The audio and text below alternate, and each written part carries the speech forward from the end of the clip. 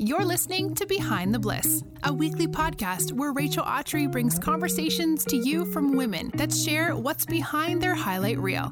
Each episode is designed for you to see a message from the mess and encourage you to find balance in the bliss. We know that what you're facing is important for shaping who God has created you to be. Some may say it's a process that often happens behind the bliss. Here's today's episode. Hello, everyone, and welcome back to another episode of Behind the Bliss. Don't know if you know this, but fun fact, January is actually National Human Trafficking Prevention Month. And because of that, we have joined forces with today's guest, Rebecca Bender, to bring you an incredible story, some next steps, and ways to fight human trafficking in your own community. So with that, we do want to disclose that today's conversation has a lot of harder topics that might be difficult to digest if you are a younger listener. We wanted you to know before you continued to listen. Although it's hard to hear, it's needed, and this conversation is coming at a perfect time. For nearly 6 years, Rebecca was trapped in the dark, violent world of sex trafficking. She writes about all of this in her book, In Pursuit of Love, One Woman's Journey from Trafficked to Triumphant. And after she escaped her trafficker, she knew she wanted to fight to change culture and offer hope to survivors. So she launched Elevate Academy, which is currently the largest online school for human trafficking survivors in the world. She shares a little bit about her story in today's conversation, how she even found herself in a trafficked circumstance to begin with, ways that we can keep our eyes peeled, and some incredible takeaways that you can apply to your life from her story. I am so excited to bring you this conversation because it is needed, it is timely, and it's something we can all apply to our lives. But it also invites you in to be a part of this conversation of human trafficking that a lot of us sometimes are too uncomfortable to approach. So without further ado, here is my conversation with Rebecca.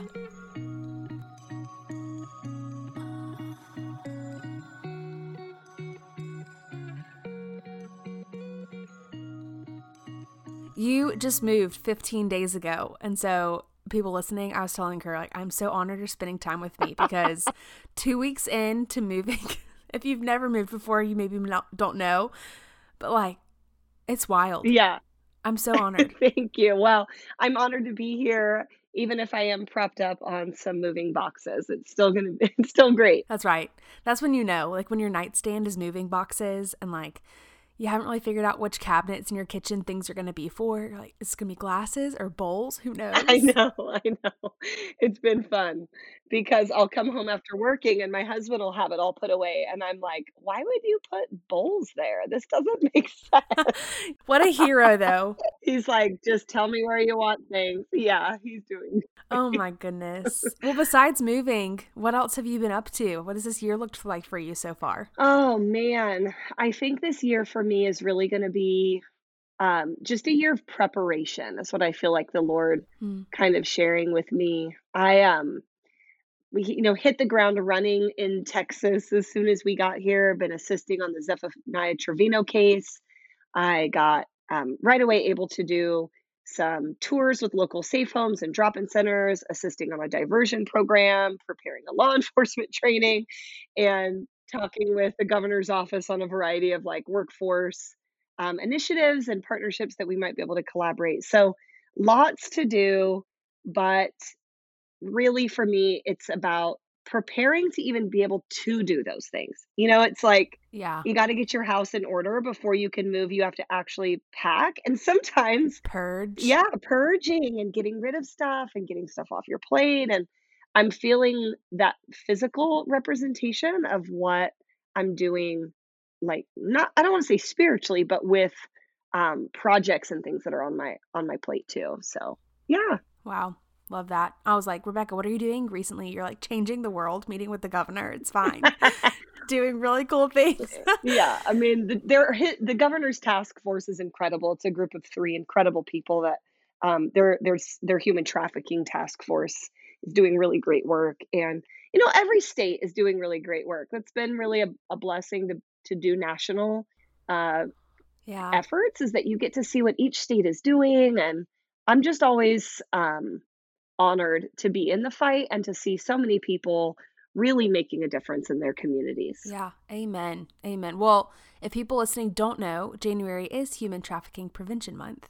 Is that a way to say it? I feel like you Google what January is. There's so many different ways to say it, like sex trafficking prevention, human trafficking prevention, Yeah, I think awareness. it's the National Human Trafficking Awareness Month, I think is the official, but I The official could term. be totally wrong. So I'll Google it still. Hey, we're going with yours. We're going with yours. You're more of an expert than I am. So, and I wanted to bring this conversation to our friends listening for several reasons. This story, your story, is one of power and how we can see purpose to our pain.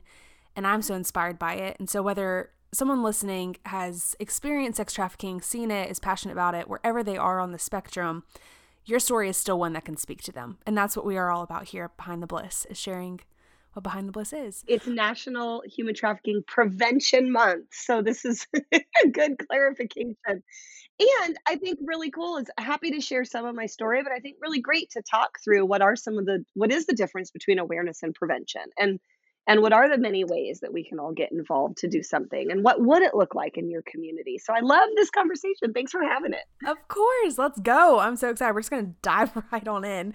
You don't have to share your exact story because I want people to read it in your book, In Pursuit of Love, One Woman's Journey from Traffic to Triumphant.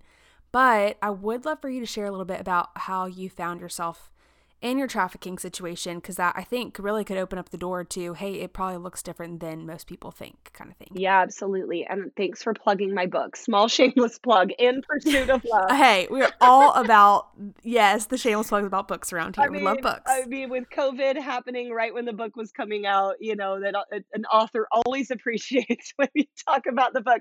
Well, my story, I think exactly like you're saying, it's not what everybody expects. I think what's really important for listeners to understand about the issue of human trafficking is that we all hear the phrase human trafficking and we picture something. Generally, it's like stranger danger, be careful for the guy in the white minivan offering you puppy and a candy, right? Yeah. It's human trafficking or kidnapped kids from parking lots and they're sold underground onto pedophile island. Kid like handcuffed to a radiator in a dungeon. I mean, we all picture this like really sensational Hollywood scene. And what I think is Right. important for people to remember is that as a victim of human trafficking myself, now a survivor, but in the moment of my victimization, I too was picturing those things because survivors grow up in the Mm. same community as you. Like I watched the same movies as you, I went to the same schools as you. I'm very likely a similar age to many of you listening. And so we also have those impressions and ideas of what it looks like. And when our situation isn't mirroring those, we think we must not be being trafficked. I thought for a long time I was in domestic violence. I thought maybe I had made a bad choice. I thought, well, because of XYZ, this is what I just happens when, you've been allowing your boundaries to be expanded as a young girl, seeking love in all the wrong places. So I just think it's really crucial for people to get that we're picturing it just like you. And that's why it's really important to know what it really looks like so we can teach our kids, we can share with our loved ones, we can make sure that we're resharing accurate information, that we're not fueling Yeah. the misperceptions that are causing people to be unseen and causing survivors to not self identify. Wow. Yeah.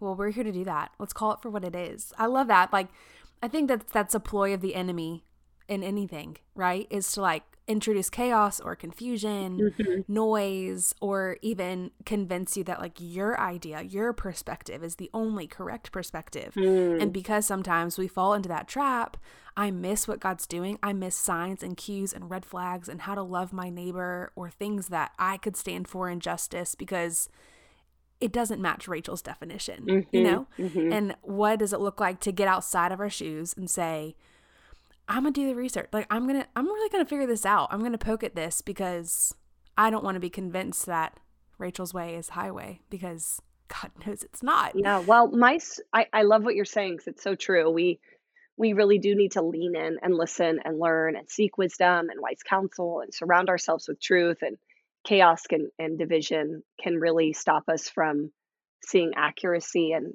I think um, it matters because these are we're people, we're humans. This is people that are in your community, people that you love, and that God might be calling you to help and serve. So Hmm. yeah, I was born and raised in a small town in Southern Oregon, kind of your all American small town kid. I grew up skipping rocks on the river and taking a salt shaker out to the garden to pick a tomato.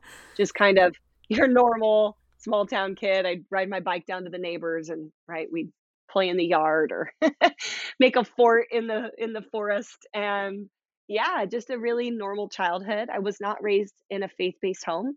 I had a praying grandma that took me to church on Sundays that I stayed the night at her house or always made sure I came to vacation Bible school. But my parents did not live a life that would be at all. I'm sure they believed there was a God, but they were not living for Jesus. My parents divorced when I was 9. It was a really ugly divorce, really violent divorce. My dad started drinking real heavy. My mom went from being a stay at home mom to suddenly having to work a couple jobs to make ends meet. So I had a time from about 9 to 13, 9 to 12ish, when I felt really alone, really unimportant, really unwanted. Um, and obviously, you know, I didn't understand as a young person. I do now that they were just really trying their best to rebuild their own lives and deal with their own emotional hurts. But for a little kid, you just don't realize that there are some vulnerabilities that are starting to take root. And I'm so grateful now to be able to know about those and talk to my kids about them now that I'm aware of how even get kids from normal homes have vulnerabilities. Everyone here, if you have a kid, they're going to have a vulnerability. Right. Talk to them about those, try to help them identify what they are, seek ways to find healing and truth and speak life over them.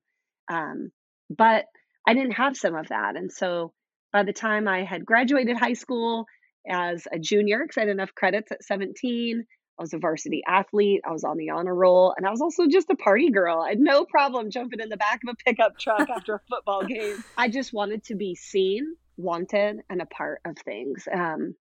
And so finding out I was pregnant at 17 took a whole different, path for my life. I ended up moving out of my small town after I had my little girl up to the college city, and I was so excited to get out of my small town and like see the world. My friends who had been in the dorm room for their freshman year now had moved into an apartment and had an extra room. And so I moved up thinking this was my opportunity. But things at college were not like I expected as being the girl on campus with the kid. I felt again really alone and unwanted. And my boundaries had already started to be expanded. My aunt was a stripper. My roommate started dancing. I went with them a couple times, got on stage, made a couple $100, and I thought, wow, this is easy. This is, I was already a promiscuous young girl because I was really seeking love and attention. And it was during that time that I met a really incredible young man. He was smart and he had ambition. He had all these really big ideas of what we could do together and what we could have as a family and what we would be when he, got that promotion or just really everything was about we. Yeah, you were dreaming together. Yes, it made me feel a part of something bigger than I was feeling at this like dead end single mom trying to figure out how to put myself through school, dancing occasionally at this local strip club, just lost and hurting and lonely. And he had all the answers. And so after 6 months of dating me, he invited me to move in with him. And after I said yes and was packing up the apartment, he told me that his job was relocating him to Las Vegas. And that's where, entertainment capital of the world. It's where all of his bands were getting gigs. And what I think is so important is in that moment, I can remember saying, well, like, of course, I'll come to Vegas with you, thinking, every good woman follows her man kind of rhetoric. And he said, families don't live in Vegas. And I thought, he thinks we're a family. And so I begged Mm. to go, which is a very different scene than a kidnapped from a parking lot, locked in a dungeon scenario. Wow, yeah. It was like reverse psychology. It wasn't against your will. Right? Like, I think it's really important here to make sure people understand the legal definition of human trafficking is the use of force, fraud, or coercion. And we oftentimes Mm-hmm. only picture force, and we forget this fraudulent component where you have a con artist who knows what he's doing. He already has traffic victims in his clutches, and he is pretending to be somebody that he is not. This wasn't his real age, it wasn't his real job. He had completely defrauded me as a con artist for 6 months intentionally with the purpose to sell me into human trafficking. That is deceptive. It is not just kidnapping. It is sometimes you need to be real careful who you are giving your heart to Mm. and who you're allowing to influence your life. Wow. Yeah. Can I ask you a vulnerable question right here? Of course. Do you feel like you've forgiven this guy? Oh yeah. I mean, I go into a pretty good story in the book about forgiveness and finding forgiveness for my traffickers. It took me a little while. It really was the Holy Spirit that had to kind of check my heart a little.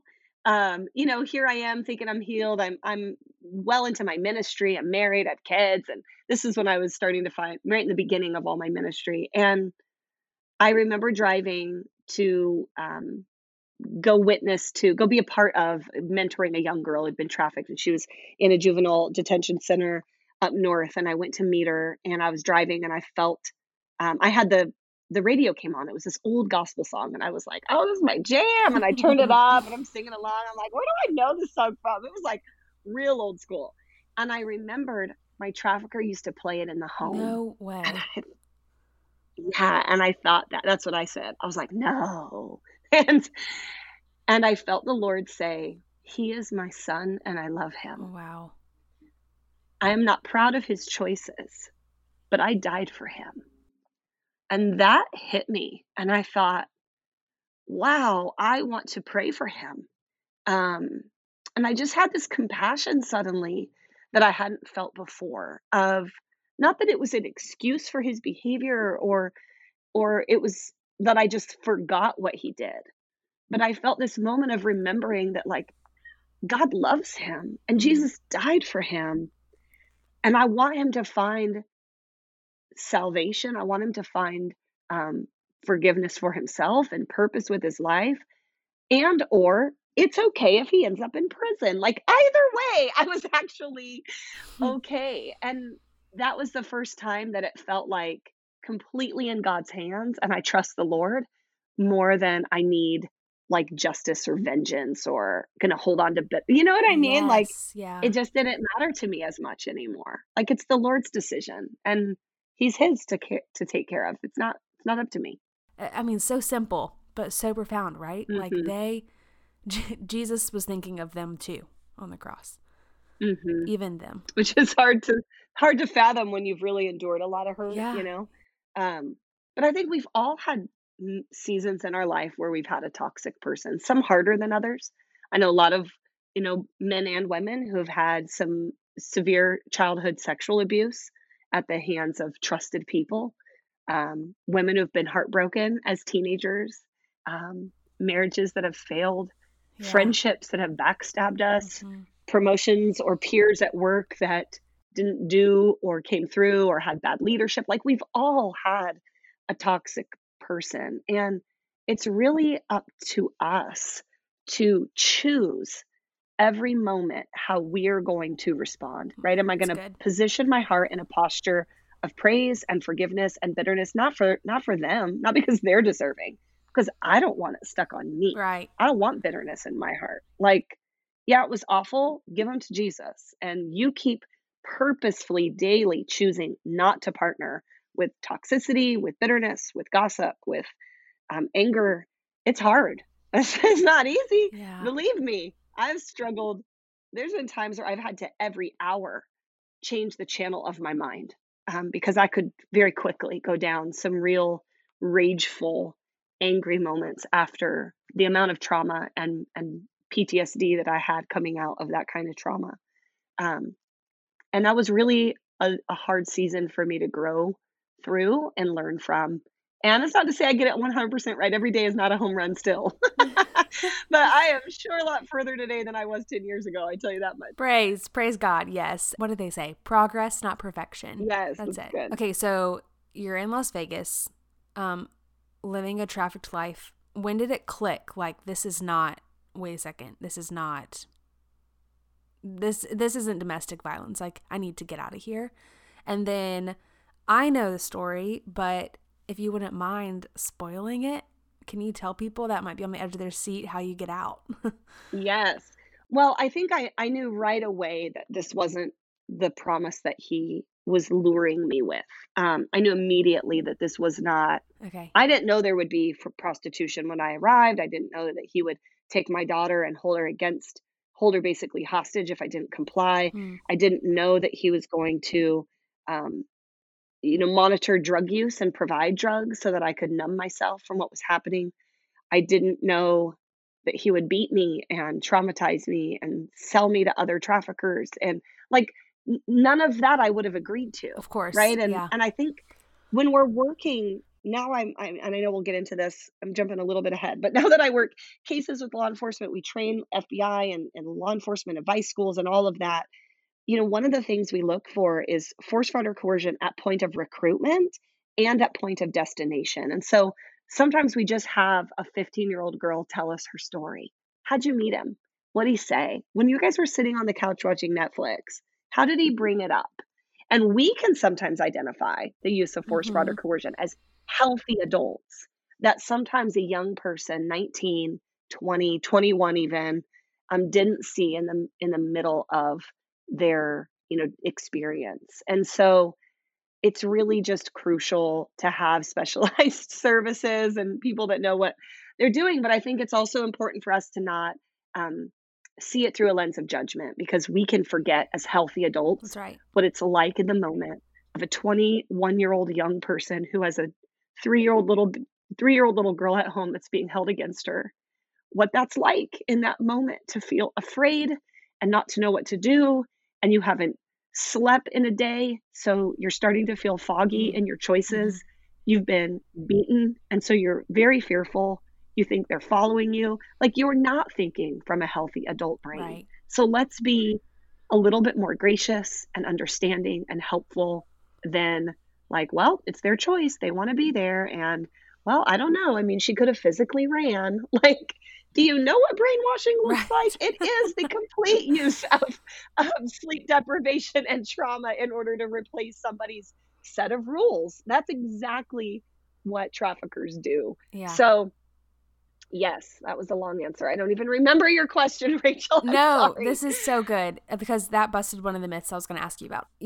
Like you just said, like, it's not as easy as thinking, okay, just go out the door and start running. Like, there's so many more complications and logistics and collateral damage that can happen than I think what seems simple in our minds. Right. And I think what people ask me this all the time, why didn't you just run? And it's a valid question. I mean, again, they're thinking from a really healthy adult brain. What I usually say is, I did. Why do you think I'm standing here? I did run. Why didn't I run sooner? I had multiple attempted escapes. And you learn what to do better for next time, every time it doesn't work. It's not like the movies, it's not all going to align perfectly. Yeah. I got all the way to the airport once and they wouldn't sell me a plane ticket with cash. Most people don't realize that post 9/11, you can't buy a plane ticket with cash. So you get all the way there and you think, well, my trafficker didn't leave me a debit card, Ugh, Like, of course, yeah. that's not how it works. And you don't have like a Liam Neeson coming after you all the time either. Yes, exactly. I was able to run once and they have 24-hour daycares in Vegas. I called the daycare and put him on a do not pick up list. And he said, I'm sorry, ma'am, he's already been here to get her. Ugh. And so just those moments of like, he didn't run after me. He ran right to my little girl. Like, it's just really complex and people don't get it. I have a friend I have lots of friends who are traffic survivors, but obviously we run in circles together in the field, but she's a speaker like me. And I love when she shares part of her story. She says, I kept thinking at the next red light, I'm going to jump out of the car. Mm-hmm. But no, every light was green and we were there within a block. And so like, it's not these moments that everyone else pictures. Like, real life doesn't always line up like that. And it takes a little bit more time. And then other things happen. There were other trafficked women in the home with me and there was another little boy. And so you develop these really intense bonds that you think, but what about her? And I can't just leave her.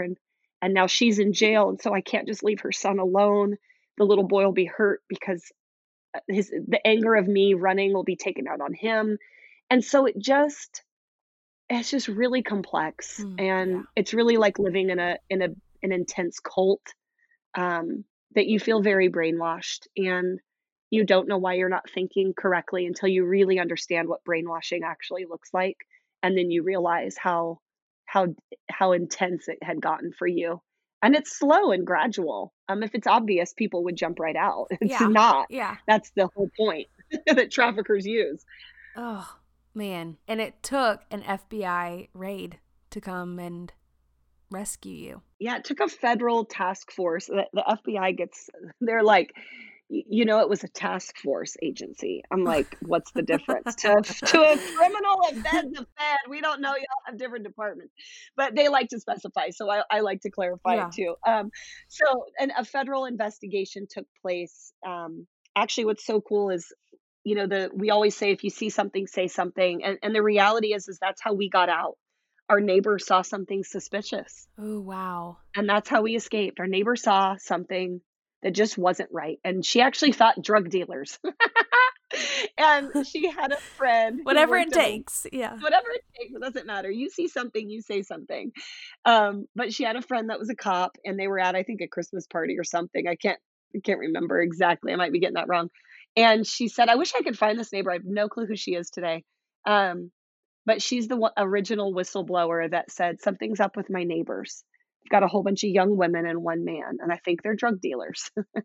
And so the local cop looked into it and said, "That's not drugs. I think that's human trafficking." And they called a federal agency who began an investigation. And after 18 months of being surveillanced, the feds raided one of the homes. I never looked back, Never looked back. and it was hard. Mm-hmm. It was really hard. Running with nothing. It's really hard choosing homelessness Yeah. when you're a mom with a little girl.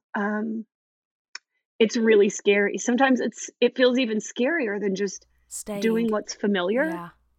Yeah, it's like I know how to navigate these roads. I know the trauma that's coming. I've learned how to get him to not, when he's upset. I've learned how to navigate the cops. I've learned how to navigate the buyers.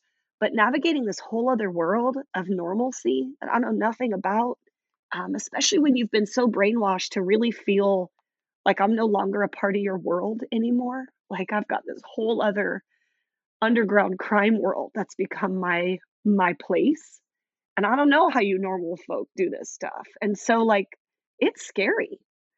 It's scary to step out and say, all right, I'm going to choose homelessness. And I don't know these systems, and I don't know how to navigate a criminal record and the stigmas of prostitution on my crime sheet. I don't know how to navigate having a 6-year gap in job history to explain to you. Um, I don't know how to get a job. I don't even know what I'm good at. I don't know if I'm good at bookkeeping or if I'm good at art. I have no clue. Mm. And those sort of things take a really long time that I think people imagine you just getting, Jesus and your GED, and somehow it's like bibbity bobbity boo. It all comes, it's not, it Yeah. doesn't, it's hard. Oh. It's hard. I love this whole picture of what does it look like to lean into discomfort and say yes to what discernment is telling you is for you, rather than staying in a place of icky, but what feels weirdly safe. Yeah. The kind of boldness and the bravery it takes to be like, I'm going to have to choose hard things. I'm going to have to do new things and relearn things and unlearn things and whatever. But like, it's worth it than staying in this place of toxicity that is more comfortable, because there is a roof provided and you can come up with all the things, right? Like, I think it's easy, like you're saying, to convince yourself when you're in that unhealthy space with toxic people, regardless of what people is listening situation sounds like. I think we've all been in that kind of situation before. Yeah. And even when you're in a place that's not toxic, but God no longer has that for you. Yes. Yes. Sometimes it's not toxic, and that's why it's really comfortable and easy. But if God's encouraging you to step out in faith, to go through that next open door, to try something new, to jump for something more, to leave mediocrity even in all its comfort, if he's encouraging you to do that, you will never regret Yeah. trying. Yeah. You will never regret saying yes and jumping for what Jesus has, even when you don't know how to navigate it, even when you have no clue what it looks like. I just did this year. I moved from Oregon to Texas. I've never lived in Texas in my life. Oregon has been my safety net, my Wow. safe place that I run. Whenever I tried to escape him, I came home to my family in Oregon. It's been that safety blanket that's like, here I'm known, here I'm seen, I know this city, I know the people. And yet these doors started opening for my family to leave. And I thought, I don't know anything about Texas. I have no clue what I'm doing. I don't know where, like but I know that God has never let me down yet. Yeah. When I've said yes and I've jumped for what he has, he's never failed me. That's right. And I want to encourage people today to like jump for what he has for you, jump for the stars. You will not be disappointed. It's scary. My husband quit his job to move here. He has no job right now. And we're okay with that. God's going to figure it out. That's And right. we're really holding it with a spirit of expectation in like a fun way. Like I can't wait to see what God has, like a surprise party. Yeah. I picture him walking us into a room with his hands over his eyes and saying, "If I told you, what kind of surprise would it be?" He has nothing but the best. And so that's kind of how we've lived our lives. And I'm so glad we have. And and I'm not saying that's been easy. Hear me out. It's really scary. And there have been times when I didn't know how we were going to eat, or my family has come by with groceries because we stepped out in faith to start a nonprofit with no funding. Um, but it worked, and we took those hard seasons as lessons that we could use to help others someday navigate their own ministry startup. Yeah. Wow. And it's the peace that surpasses understanding. We don't have to have it figured out to be able to accept what God has for us and live in the peace of knowing he's got the whole world in his hands. Something that we hear from such a young age that sometimes it's like it has to mean something new. And Right. that's what it was for y'all and what it is for y'all still. Yeah, and one thing I also just want to make sure that is equally as important though is wisdom. Like Mm-hmm. using wisdom, because I see a lot of people that are like, "I'm going to fight trafficking," and they just jump in because like, "Well, God told me," and and so like I hear how that stories of faith and stories of stepping out and just trying it like I'm sharing today, like will inspire people to do that. And I also think some of this ministry, especially trafficking or substance abuse or domestic violence, like these are really um, life and death moments for people. They aren't necessarily something for us to toy with without the gravity of like, this is someone's salvation and someone's possible life on the lines. Like, yes, step out in faith to start a ministry, but now go get wise counsel.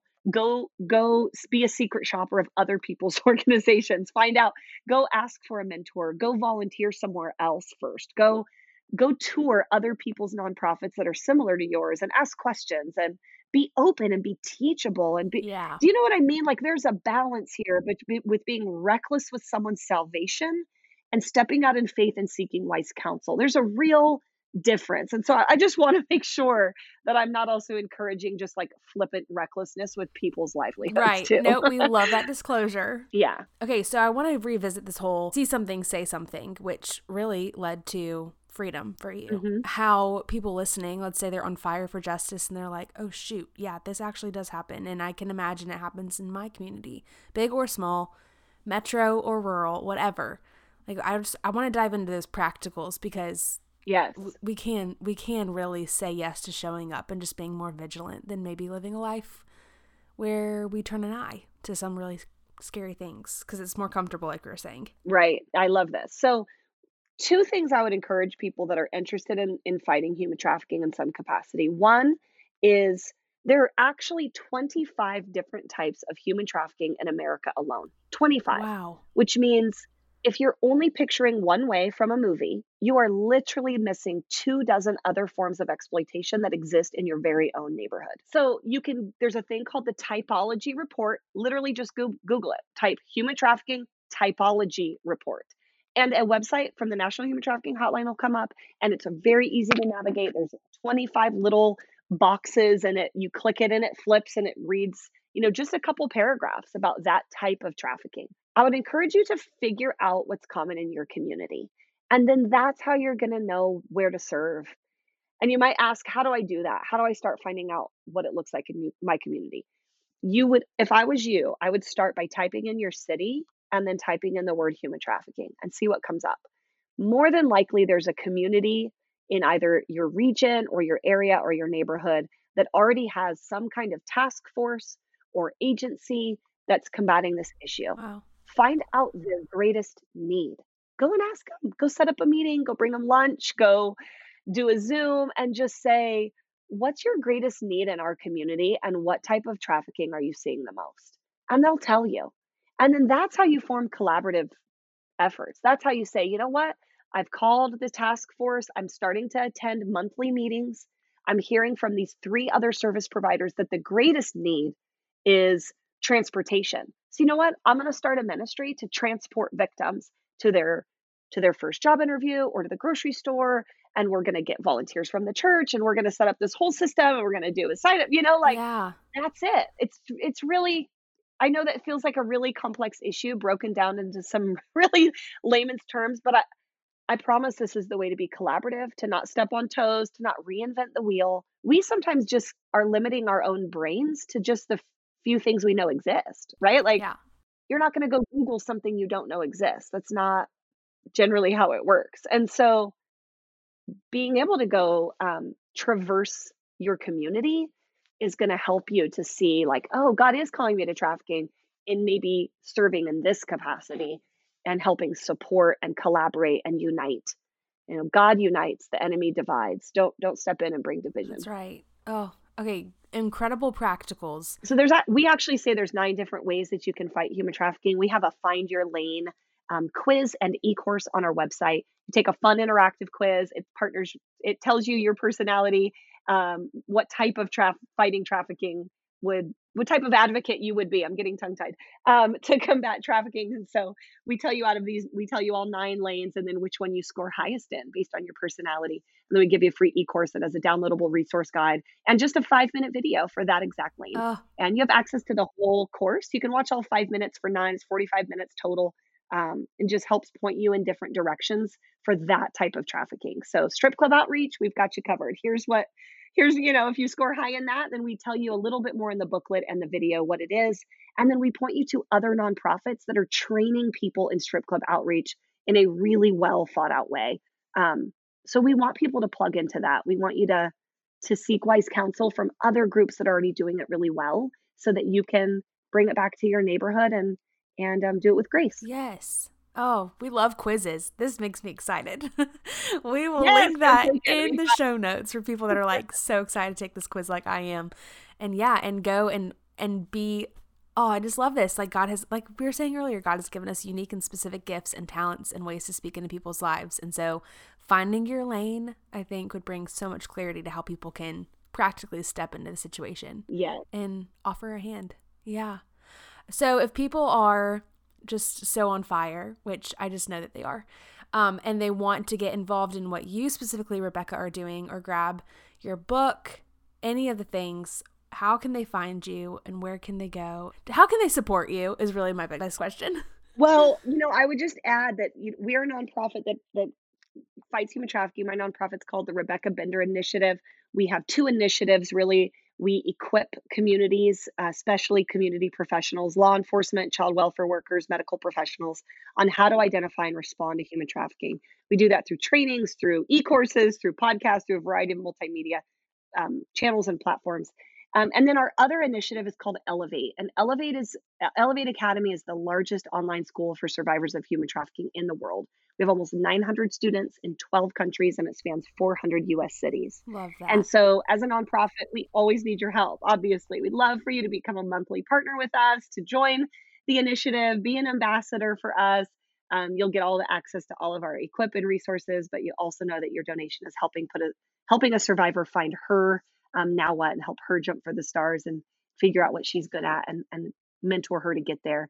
So that's a little bit about our nonprofit. You can visit us at RebeccaBender.org, learn more about those 2 initiatives there. And I'm really active mainly on Instagram, but I'm also on Facebook too. Those are my 2 kind of main social channels. I love that. And y'all, get your hands on In Pursuit of Love. It is so good. Or the audiobook, like we were saying earlier, audiobook for sure too.